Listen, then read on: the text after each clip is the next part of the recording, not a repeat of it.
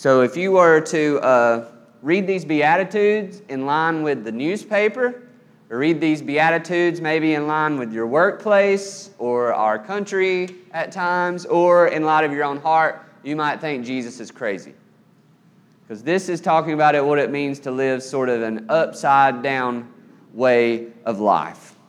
And we've seen that these begin with, "Blessed are the poor in spirit, for theirs is the kingdom of heaven."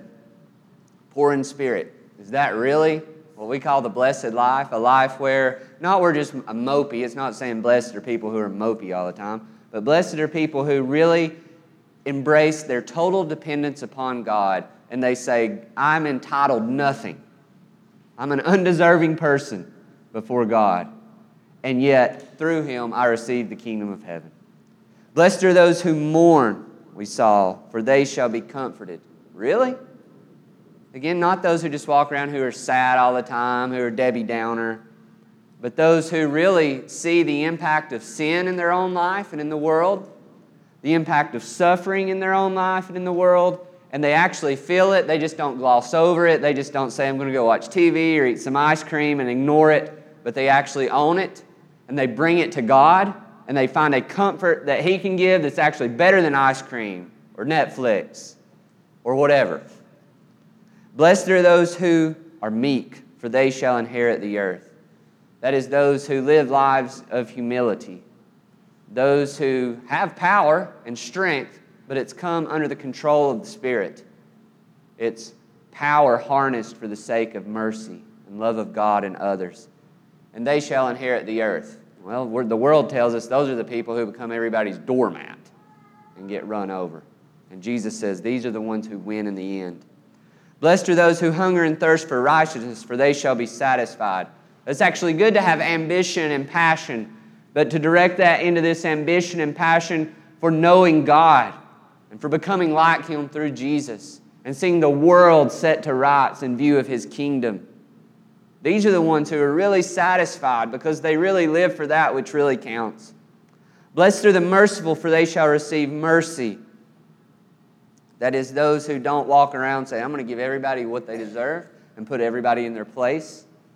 No, these are those who show mercy, or those who really realize that there is no greater mercy than what they've received from God through Christ.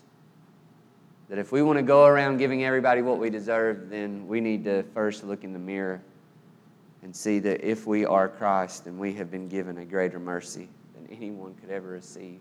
And therefore, those who receive mercy give mercy, and mercy is their story from first to last. And last week we saw, "Blessed are the pure in heart, for they shall see God." We talked about how our world seems to say, "Blessed are those who are fake, blessed are those who are phony, blessed are those who just stay on the surface."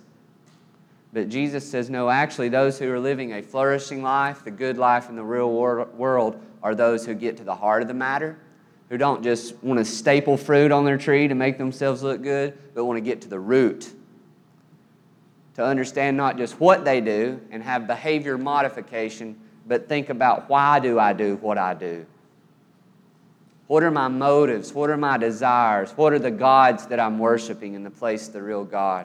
We often talk about these gods of control, comfort. What are the other two? I'm losing track. Performance and approval. Thank you, Cody, for getting me going. Right? So often why we're doing what we're doing is because we want control. If we don't get it, we're going to make it. Somebody pay, we're going to make it happen. We want comfort more than anything. We'll talk about that some today. We want approval from others, or we want performance. We want to succeed and define our lives by those things. But the pure in heart go deep and want Jesus to change not just what they do, but why they do it. And today we come to Matthew 5:9, another one that, just to be honest, it just wrecks you when you think about this. As we